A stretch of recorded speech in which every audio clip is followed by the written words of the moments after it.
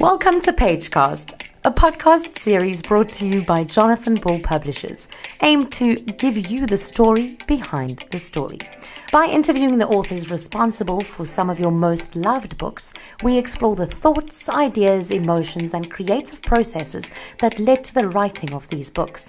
If you're a reader with a zesty interest in people and stories, do stick around and enjoy what Pagecast has to offer. Death is a fact of life, but the experience of grief is unique to each of us. This timely collection brings together a range of voices to offer reflections on death and dying, from individual losses to large-scale catastrophes.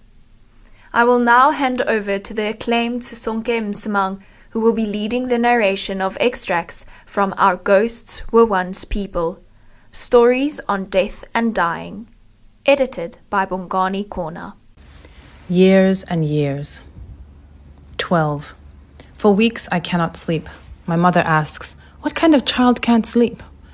I'm ashamed of my anxiety. Her judgment doesn't help. I lie awake nearly every night, worrying about the fact that one day I will die. Most of the time, this is a low-level dread, but at night, before I fall asleep, I feel it in my chest, the weight of it too large for my growing frame. I imagine myself in a coffin, but tell myself this is silly because when I am dead, I will not feel a thing. But the idea of feeling nothing is so appalling, so frightfully blank, that I rear up in my bed sobbing. Finally, one night, I go in search of my father and he tells me it's normal, and he says he wishes he believed in God because that might help, but he doesn't, so I'm going to have to stare it in the face. He assures me it will be a long time before I need to worry about death. I don't believe him, but I carry on regardless. Accepting that I will die, even if I hate it, is the first heartbreak I have encountered about which nothing can be done. Death is an immovable, unbreakable truth. I have been scared of dying since I turned 12. In 1986, the year of the Chernobyl nuclear disaster, during the late stage of the Cold War, America and Russia were constantly on the verge of blowing up the planet, stockpiling nuclear bombs in the futile hope that whoever pressed the button first would die last.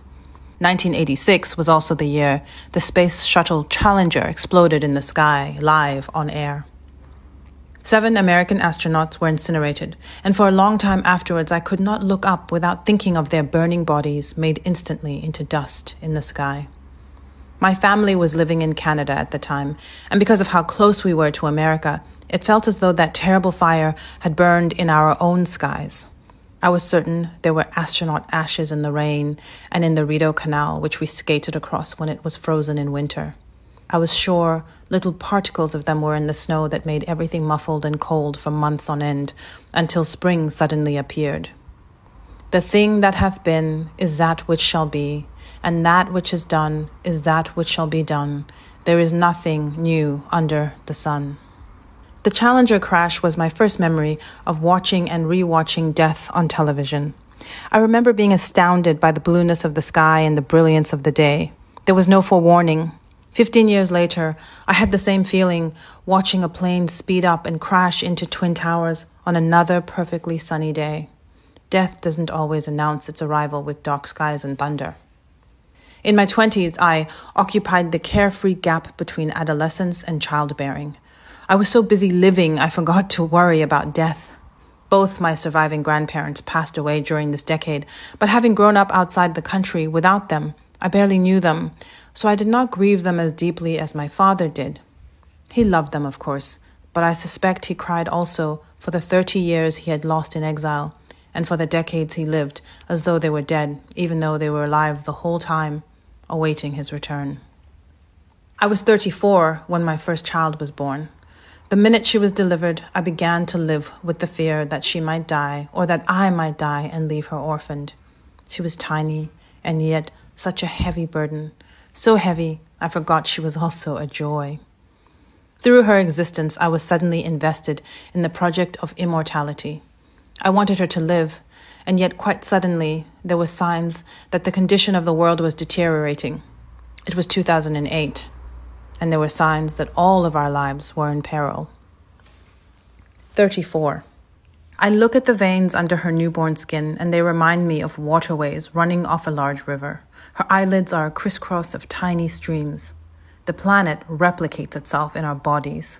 In a haze of maternal love and fear, I realize that now there is more for me to worry about than just the ozone layer and nuclear apocalypse. The seas are full of plastic, and the temperatures are rising, and I feel these tragedies in my womb. I clench, and I feel the blood flow. This love is a new kind of grief, and in her first hours of life, I begin to mourn a sadness that is yet to come. When I was 41, my mother died. Grief, a word that seemed too small to encompass the world I had been plunged into. The feeling was bigger than my heart, bigger than my rib cage. It was larger still than Mommy's bed, which I slept in every night for weeks, not wanting to lose her scent. Grief was a constant. It was grit in my eyes, the loss of taste, and limbs too heavy to lift.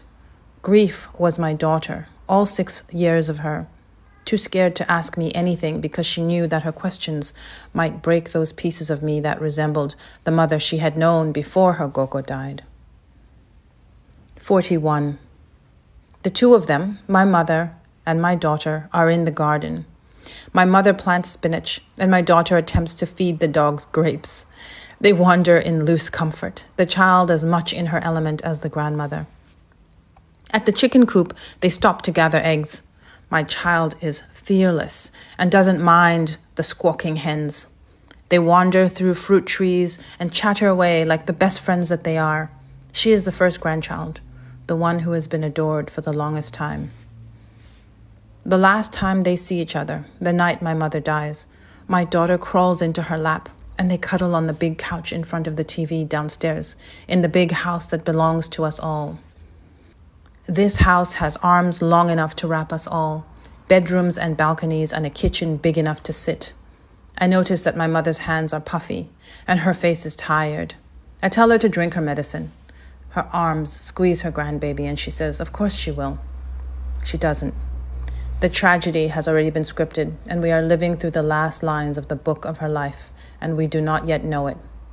Hours later, cradled by her bathtub, in the house she loves, surrounded by her children and their children, my mother dies. My sadness at my mother's death is compounded by my daughter's confusion. What do you call this? Sadness squared, perhaps? But the two of us are not alone in our sense of abandonment. We are all bereft. My sisters and our husbands, and my father, who becomes a ghost of himself almost immediately. Heartache multiplied by infinity. I never imagined what it might mean for my daughter to lose my mother. I thought only about her losing me. This is the problem with the calculus of risk. You never quite get the formula right. Insurance policies ask what you will do in the event that both spouses die. But tragedy's portfolio is complex. I never considered that I would lose my mother at the same time that my daughter would lose her grandmother. Multiple losses embodied in one woman's unexpected death. The rituals that followed, the vigils and the singing and condolences, gave shape to our mourning. But, as Ursula Le Guin says, after the early burst of tears, after the praises have been spoken and the good days remembered, and the lament cried and the grave closed, there is no company in grief. It is a burden borne alone. After the mourning, as grief set in and hardened, there followed a time of utter desolation. Her death sent me into the territory of panic I had first encountered at 12. I was no longer 12, but I was still terrified by the knowledge that she had been claimed by what James Baldwin describes as the terrifying darkness from which we come and to which we shall return. 46. This has been a pandemic of a year, but still somehow this miraculous thing has happened to my daughter's body. She has stretched and blossomed, and suddenly there is this, and she is in tears and does not want to grow up, and we are staring at one another in shock and grief and wonder. I assume she can bear life, and it makes me sad and strangely complete to know that one day I will have outlived my usefulness on the planet, and she will remember me, and in this way, I too will live. I had no more answers in the wake of my mother's death as I did as I lay shuddering in my bed in the months after the Challenger exploded. What I have always had, is an instinct to survive. And this instinct, so clear in the very fact of my daughter and in the need for me to keep her safe, has been my saving grace. As a child, I wept at the sight of 7 men burning on the television screen. As a young woman, I cried at the sight of a plane crashing into sky and steel. In the months that followed, as war rained on innocents, in the aftermath, I marched to mourn the deaths of strangers in America. In my 40s, I lost my mother, and I felt that I myself would die from the pain of it. Through it all, I have been fearful and anxious, and still I have stared death in the face. Life's hardest moments do not require courage. They simply require accompaniment. And this I have had in abundance all the days of my life. Thank you so much, Sisonke. That was so moving and so beautiful, and so apt, I think, for these days. So the piece that's been included in this anthology of mine was originally written for the Mail and Guardian's God edition. It's a very personal piece. It's as much like Sisonke's, but in a very different way, and it basically reflects on the time that I volunteered here in my community to help bathe and shroud the dead. So let me tell you a little bit more. When I first learned how to bathe and shroud a dead body, I was in high school. I remember the life-size doll my teacher used to demonstrate to the class the proper way to wrap a dead body in 7 pieces of unstitched cloth. Back then, the greatest relevance of the demonstration was because it would form part of an end-of-year exam. Death felt too distant for us to actually summon this knowledge in any real-life situation. But less than 2 years later, I stood against the protruding edge of a steel table bath that had been rapidly brought into my uncle's kitchen in Pretoria. My grandmother had passed away hours earlier. I remember relatives around me encouraging me to participate, to help bathe my grandmother. The experience felt surreal, as though it was happening apart from me. The shock of those last few hours numbed me to what lay before me, the body of someone I love being prepared to be lowered into the ground, never to be seen again. Those lessons at school suddenly held real life value. But when it was my own grandmother and not a doll in front of me, the theory of the rites felt hollow. Still, it was the theory, the lessons drummed into us at schools and madrasas that impressed on us the absolute importance of the ghusl, the bathing of the deceased. It's described as a farda kifaya, an obligatory action that if one person in the community performs it, the obligation on the rest of the community is relieved. But if no one performs it, then the offense is committed by everyone in the community. Yet in those moments when grief is fresh, it's not thoughts of a communal obligation that dictate what you do. And when we are not aggrieved, busy as we've prided ourselves into being, few of us actually consider the administration of death. We take it for granted that there is someone with enough time and the requisite knowledge to do it for us, or for those we love. But at some point in the past 6 years, I guess it's now the past 10 years, in central Johannesburg, there was a real fear that there would not be any women who would be able to bathe and shroud the dead. And so my sister and I volunteered at a community organization in Fordsburg. The 2 women who regularly oversaw the bathing and shrouding of dead Muslim women in this part of Johannesburg were growing old. The head of one community organization was particularly concerned that when these 2 tannies, aunties, passed on, there would be no other women with the requisite experience to clean the dead. That he's now dead, whereas these 2 women are still alive, is a cruel trick of fate. My sister and I were earmarked to take over from Aisha Bai and Choti Bai, as the 2 elderly women are affectionately known. But first, we'd have to work with them, learn from them, help them as far as we could. I wouldn't say my sister and I were enthusiastic to become substitute tukamanis, as the women who bathe and shroud the dead in the Malay are known in the Malay community. But I accepted the importance of the work they do. Unpaid, anonymous work, fulfilling a religious obligation in the background of everyday life. With the air thick with the smell of camphor and incense, I learned something about being part of a community. I learned something about serving other people without any expectation of reward, with often just the briefest acknowledgement of thanks. And yet it was not exactly morbid work either. In the time we had before a body arrived, we would laugh. The two old women would tease each other about their age, switching between English and Gujarati with ease. They would complain about the quality of the towels and assure us that by refusing to use the shower affixed to the bath table and instead using jugs of water, we ensured the dead women we bathed were better respected. The men just use the shower here, Aishabai would say while shaking her head. But how do they know if the water is right, if the pressure is too hard?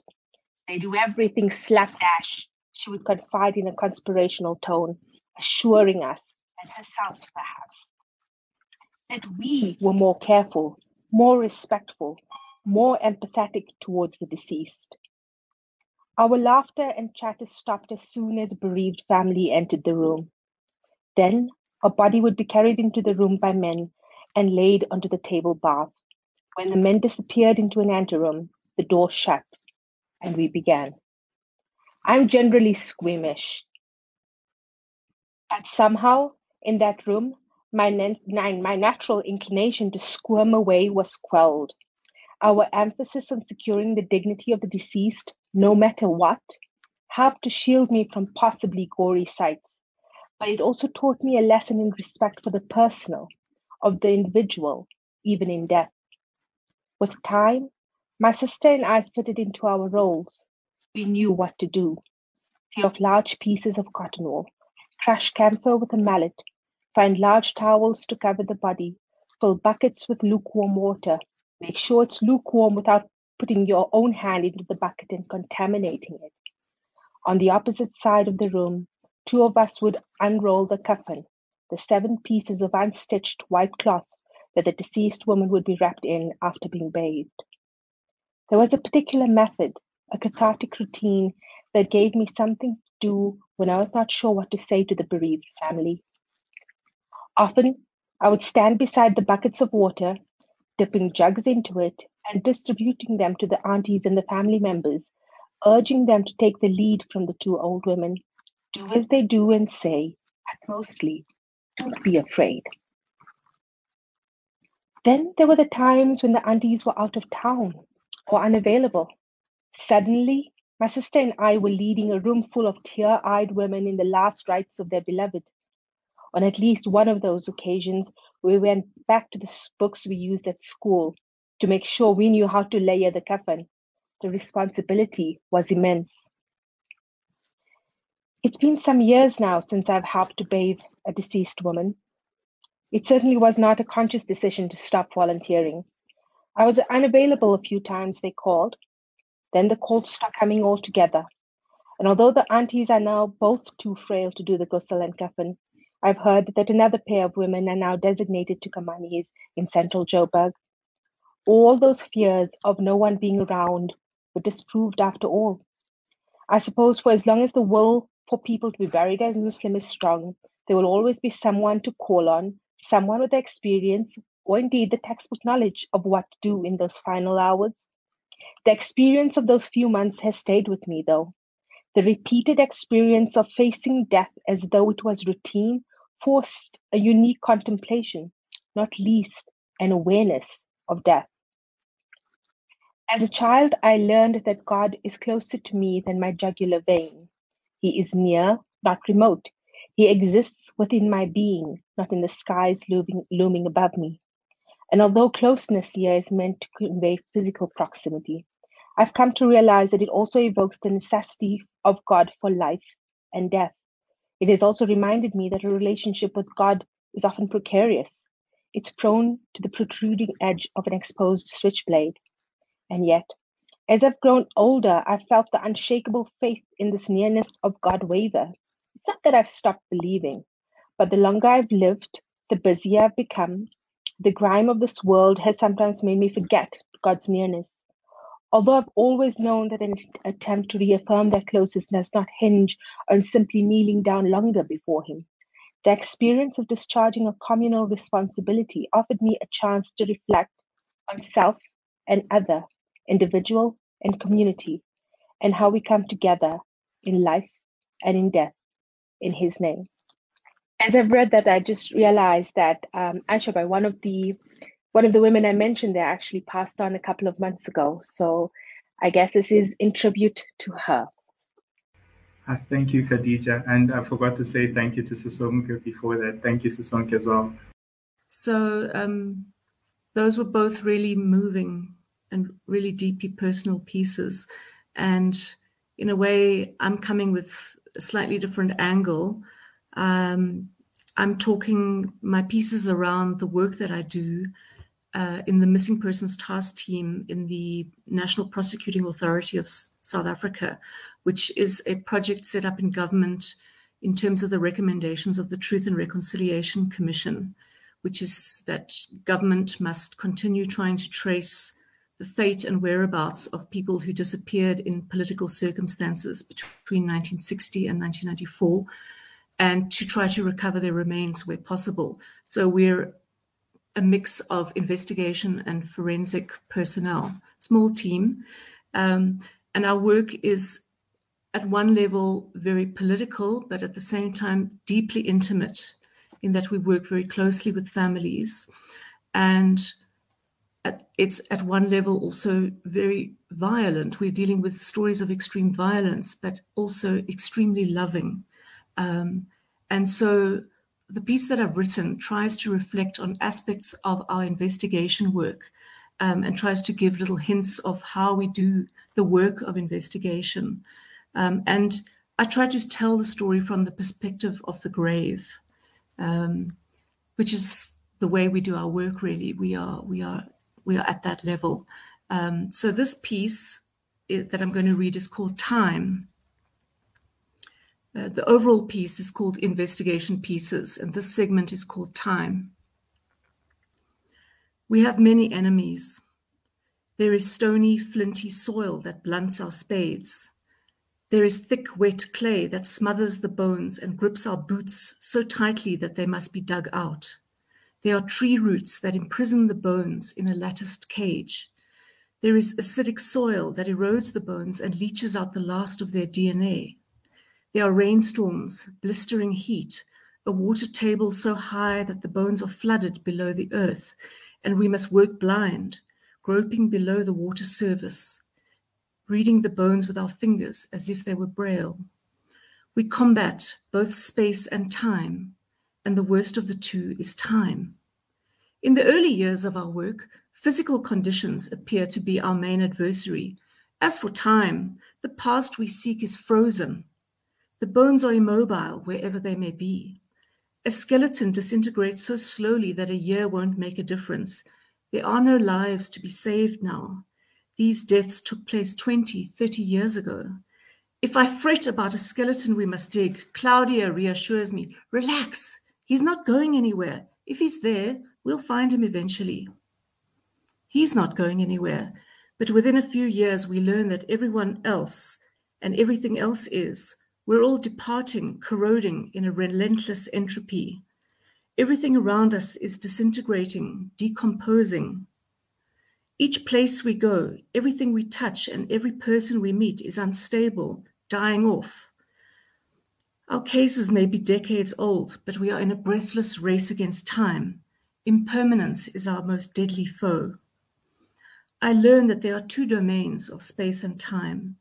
There is the motionless time, the motionless past we seek, a moment where space and time intersected, like X and Y coordinates on a graph, or clues to a treasure hunt whose location never changes. The angle of a bullet, the spot beside a river. This is permanent, the place and time of death. Then there is our time, this time, now, draining like water through our grasping hands. A cemetery presents itself as a place of ultimate immobility. What is a graveyard but the end of time? Yet it evolves, here erupting, there decaying, as if it were a living organism. Below the earth, where microscopic changes take place in slow motion and decay advances in tiny, imperceptible measures, a skeleton may last for decades, outstripping our lifespan. But above the ground, humans, animal, nature, weather rework the spaces perpetually. In Sinnerting Cemetery in Pietermaritzburg in 2005, during our first few months of work, the cemetery caretaker confidently points to 2 flat spaces on a sloping overground hill. This is where 2 MK members shot dead by police in April 1988 were buried, he says. Only a few scattered tombstones identify the bushy incline as a cemetery. Otherwise, nature has reclaimed the terrain as its own. A public exhumation ceremony with the Premier of the province and the local mayor is planned. Our unit head, Anton Ackerman, shakes his head. You'd better check those graves first. Imagine you open them in front of all these politicians and the families and they're the wrong graves.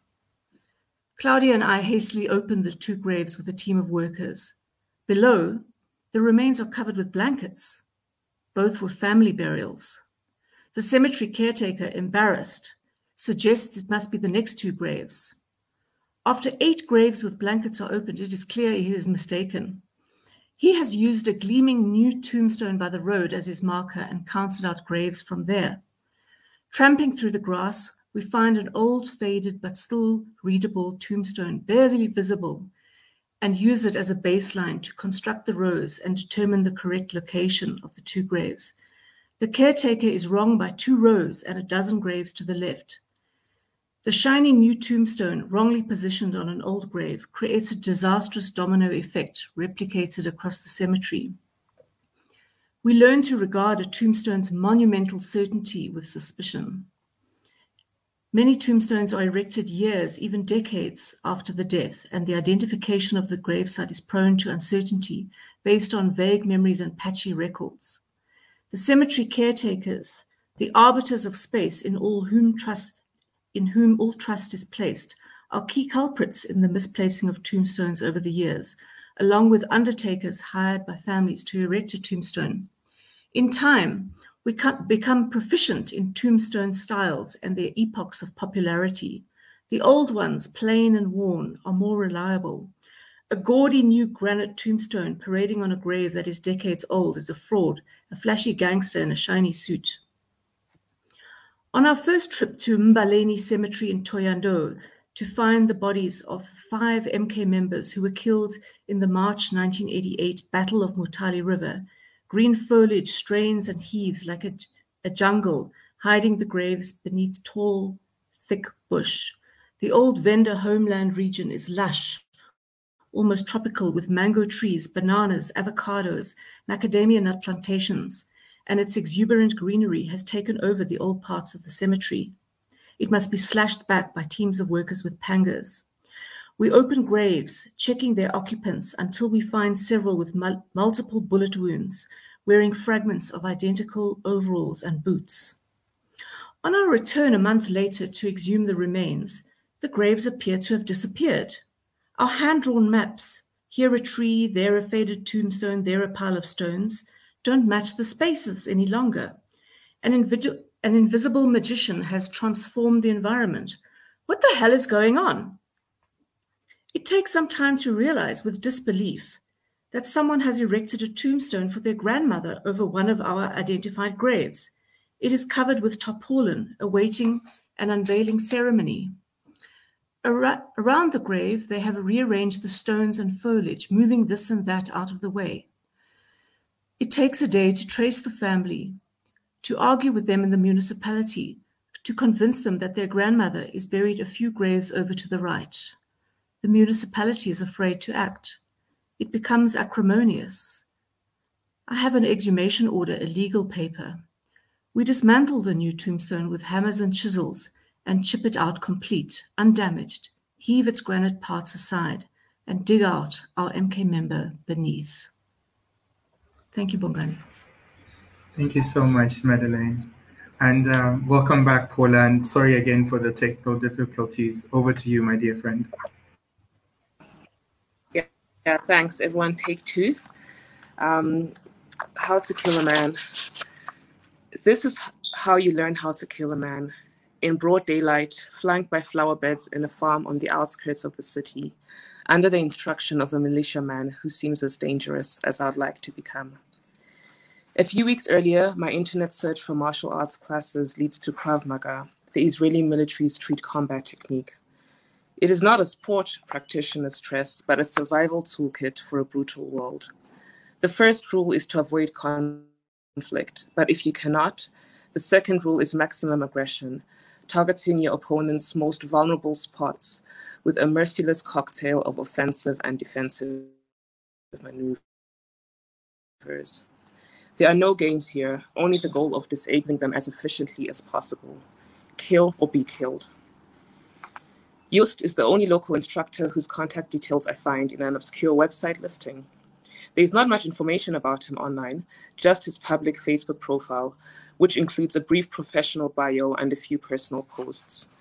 A security consultant whose work experience reads like a tour of conflict zones around the continent, Just has a penchant for Afrikaans ballads and assault weapons. In his most recent photo, taken in the Central African Republic, he's a pale hulk of sunburn in the center of a few black soldiers, all of them wearing combat gear, heavily muscled and armed to the teeth. That image keeps returning to my mind as Just shows us how to break an arm, how to smash a nose, how to flip over an attacker who seizes you from behind. This is the most common angle of attack, he says. And I think he must be speaking about stranger attacks, not those from people you know, which can strike from every angle. 8 years earlier, I was fast asleep when Mello died. When the knock on my door came at 2 a.m., I assumed someone had locked themselves out of their room. As head student of the residence, an elected position that before that night had largely consisted of frivolous social duties, I had a master key in case of emergencies. So did Mello, one of the senior students contracted to assist with residence management, a vivacious, forthright 22-year-old in the final year of her finance degree. She loved football, which was how we had become friends the previous year. I did not follow the beautiful game, but the communal lounge where Mello watched it also had a piano that I enjoyed playing in the evenings. Please, Mozart, can't you finish playing later? The game is about to start. The moment it did, Mello would be lost in the screen, scolding incessantly. Stop sleeping. Are you serious right now? Father pressure. She would jump off the sofa one moment, curl up in a ball the next, her forgotten noodles gone cold in the microwave. Her theatrics made me laugh. I told her about my mother, also a fervent football fan, whose team allegiance shifted every season depending on which player's personal stories she found most compelling. That season, it was Chelsea, much to Mello's dismay. Your mother likes the Blues? Shame, we can't be friends. And that's how we became friends. When the World Cup started that year, I was drawn into the excitement and joined her to watch the African team's matches. In the intermissions, we got to chatting about our families, our classes, the petty dramas of our university town. He was in my class, a small cohort that spent 8 hours a day, 5 days a week, together in lectures and labs. Despite this proximity, I barely knew Chris. I had exchanged words with his best friend, a smooth talker with little respect for personal boundaries.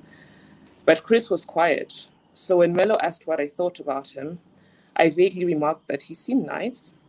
I had no particular reason to believe that he was not. I was fast asleep down the hall when he drove a pair of scissors into her repeatedly until her body lay lifeless. Even then, he was quiet.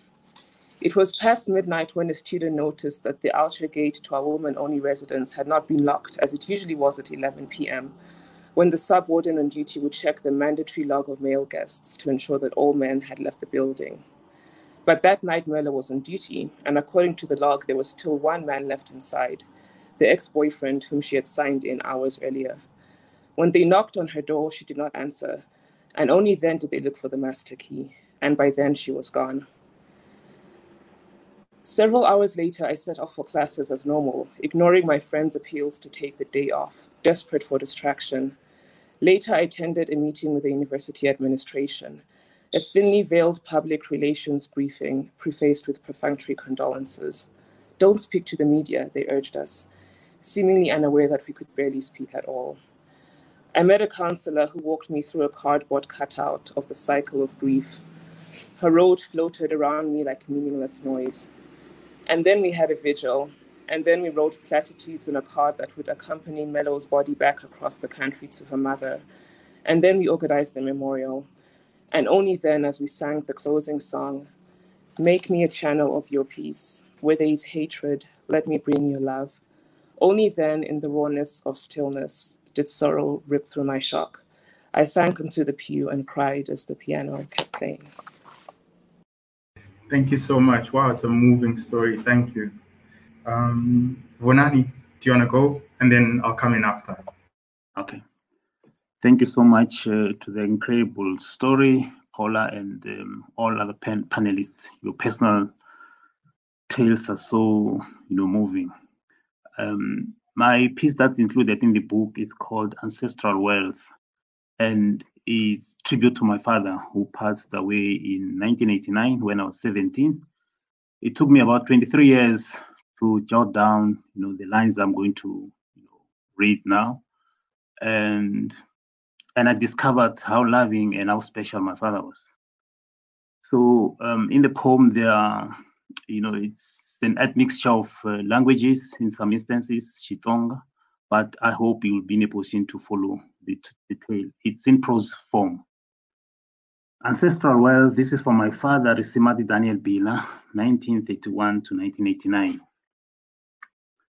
Under these tall thorn umbrella trees, my ancestors dwell. Jonas is buried in a woven grass Kenya. When Diamond woke up dead at 10 a.m., he was buried in the afternoon the same day.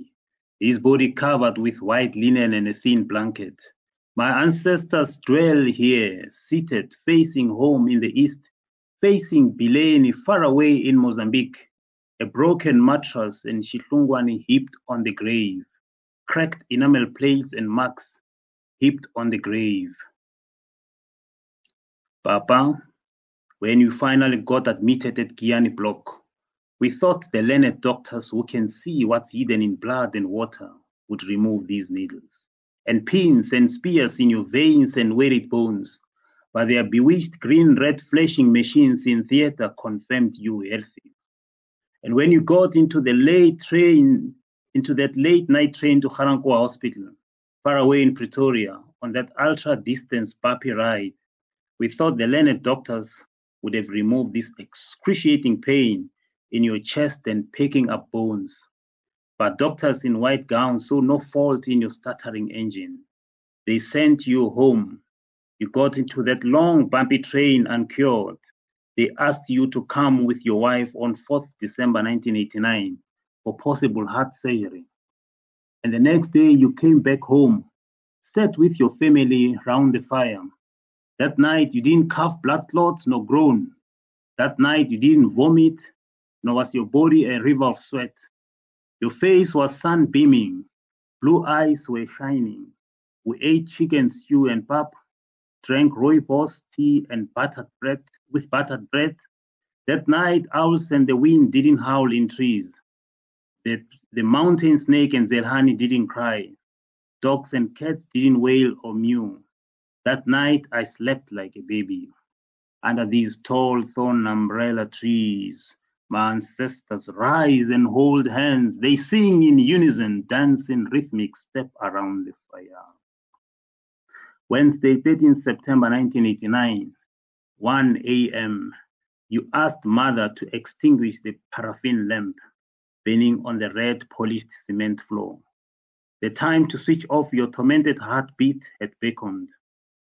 That day you requested Manuel, your concubine from Bokota, to sleep in the grass-thatched rendezvous with your girl children, because the last night of intimacy and pain belonged to your wife, Fokisa Ngwamahatlani, your black beauty of 26 years.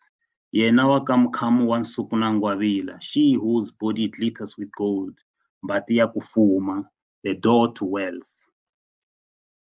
Your last night belonged to your wife, who birthed you 7 healthy children born between 1964 and 1918. The last night to outline your will, because you knew mwana wa munhu ule kusuhani.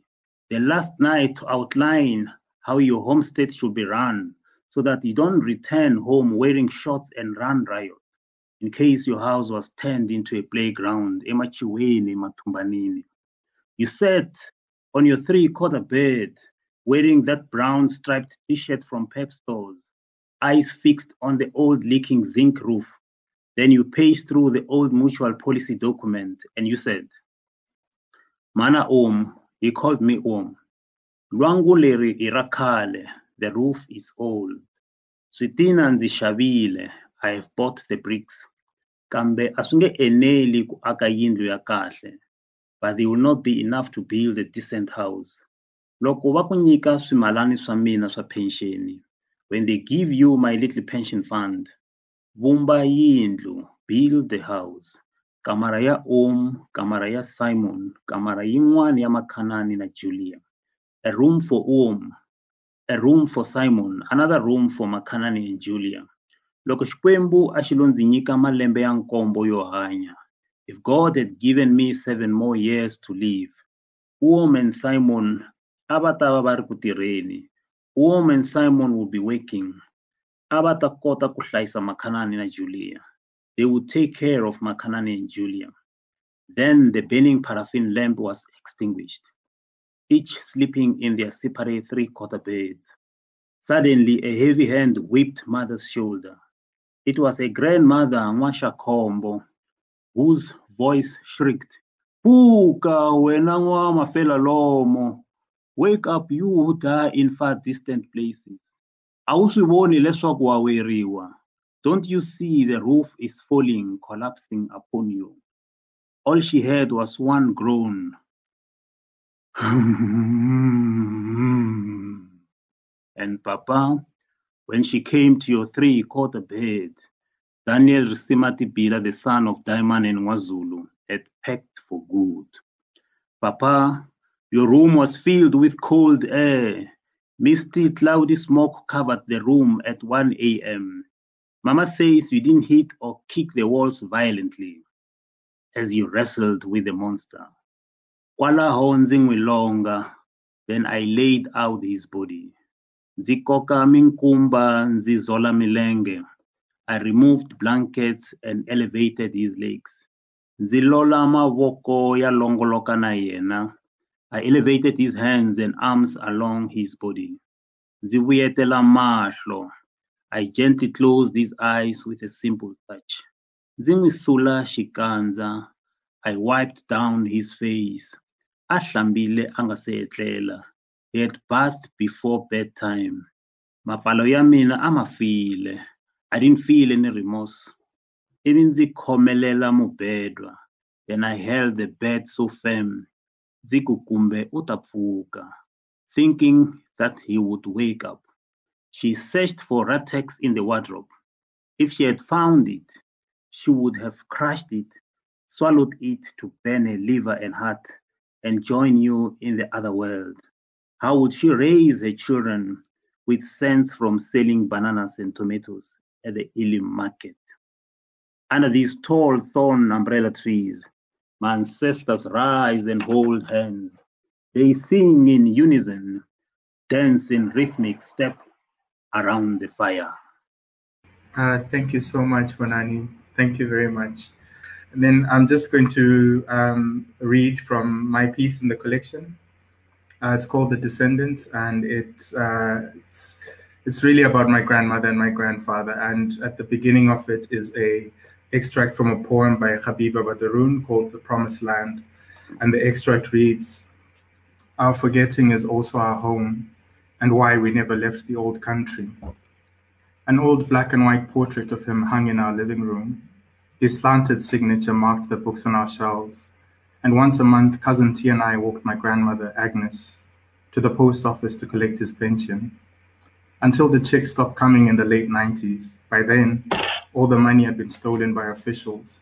She'd also get a monthly sum from the War Victims Compensation Fund. Like her husband, whom she never mentioned, Agnes had been a school teacher. She'd take us to the library on our way home from the post office.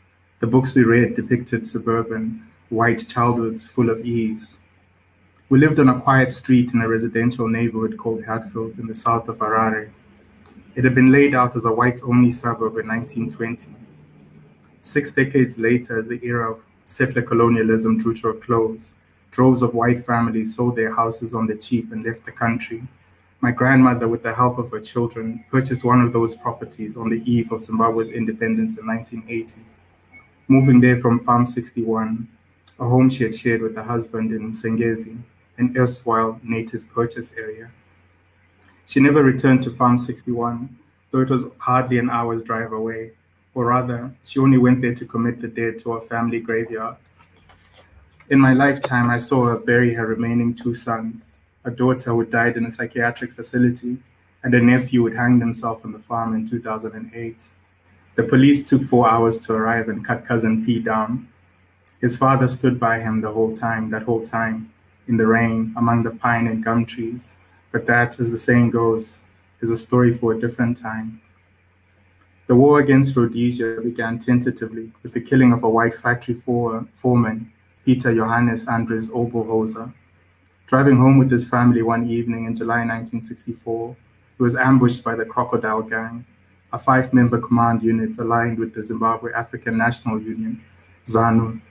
In the ensuing manhunt, the Crocodile Gang's members fled to Zambia and Mozambique, the unit disbanding. The attack came as an inevitable climax to an atmosphere of increasing repression on the part of the whites, met with increasing hostility on the part of the blacks, writes scholar Michael Rubin.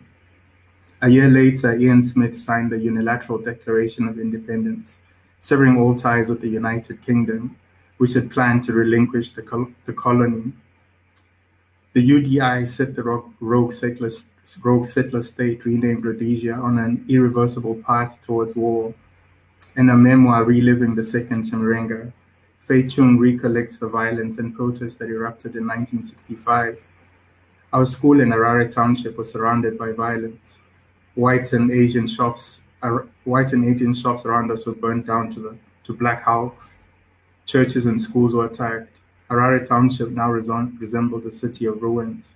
The townships had become no-go areas, with violence not only against other races, but against blacks, as gangs of youths went around demanding party cards. The second salvo against the regime came in April 1966, with the day-long Battle of Sinoia. 7 insurgents from ZANU's armed wing who had infiltrated back into the country from Zambia were gunned down by Rhodesian helicopters and the British South Africa police. The second Chimurenga, or revolutionary struggle as it came to be known, would claim more than 20,000 lives. It lasted until the Lancaster House Agreement was signed in December 1979, ushering in Zimbabwe's independence. My grandmother recalls that skeletons littered the countryside during the wartime. Go and tell my family that this is what has happened to me, the bones would rise to testify to passerby. Hundreds of young men and women left to show up the war effort without saying goodbye properly in the ritual sense, she said. Their restless souls, buried in unmarked graves, now cried out to be returned. My grandfather was among those buried in the wild, like an animal slaughtered away from the herd. He was abducted from Farm 61 in September 1979 and never seen again. Something of that experience remained incommunicable until the day Agnes died 40 years later. This was in keeping with their reticence about the conflict, whose details you hardly discussed. Sorry, I'm going to stop there. It's beautiful, Bongani. Cool. Lovely. Thank you so much. I'm just here to close off the formalities this evening. But I'd like to really thank Bongani for putting this wonderful collection together, and thank you so much to the contributors who have joined us to share your experiences and your exquisite writing with us this evening. I feel a little taken out of myself after hearing all those stories. It's a bit of a strange feeling, but I think it's a really timely collection, and I hope it will help readers find some beauty or solace in the sadness we're experiencing now more than ever. So thank you so much I know it's really not easy to come onto a platform like this and read out these kinds of stories. So we really appreciate it. And hopefully it'll encourage people to buy the book, which is a really wonderful object as well. Thanks for joining us for this week's episode of Pagecast. We have an incredible lineup of author interviews, so head on over to Facebook and Instagram and follow Jonathan Ball Publishers to stay updated and in the know regarding future episodes. Thank you for your interest in the story behind the story. Happy reading from everyone at Pagecast.